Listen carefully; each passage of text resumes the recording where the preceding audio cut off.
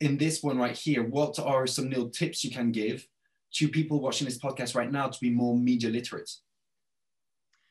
Okay, so we have the main tip is think twice before sharing, commenting, putting a like, an emoji, or whatever, because all these things they become numbers.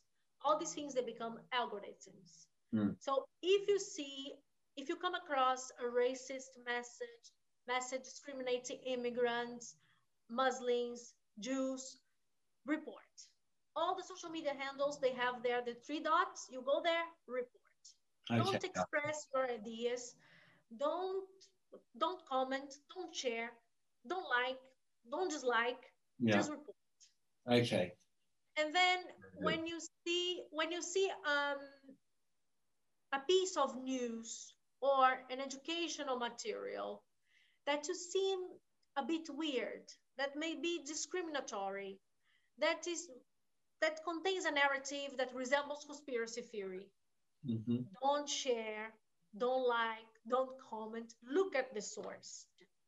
Okay. Because far right groups now, they they have a very sophisticated way of disseminating their ideas.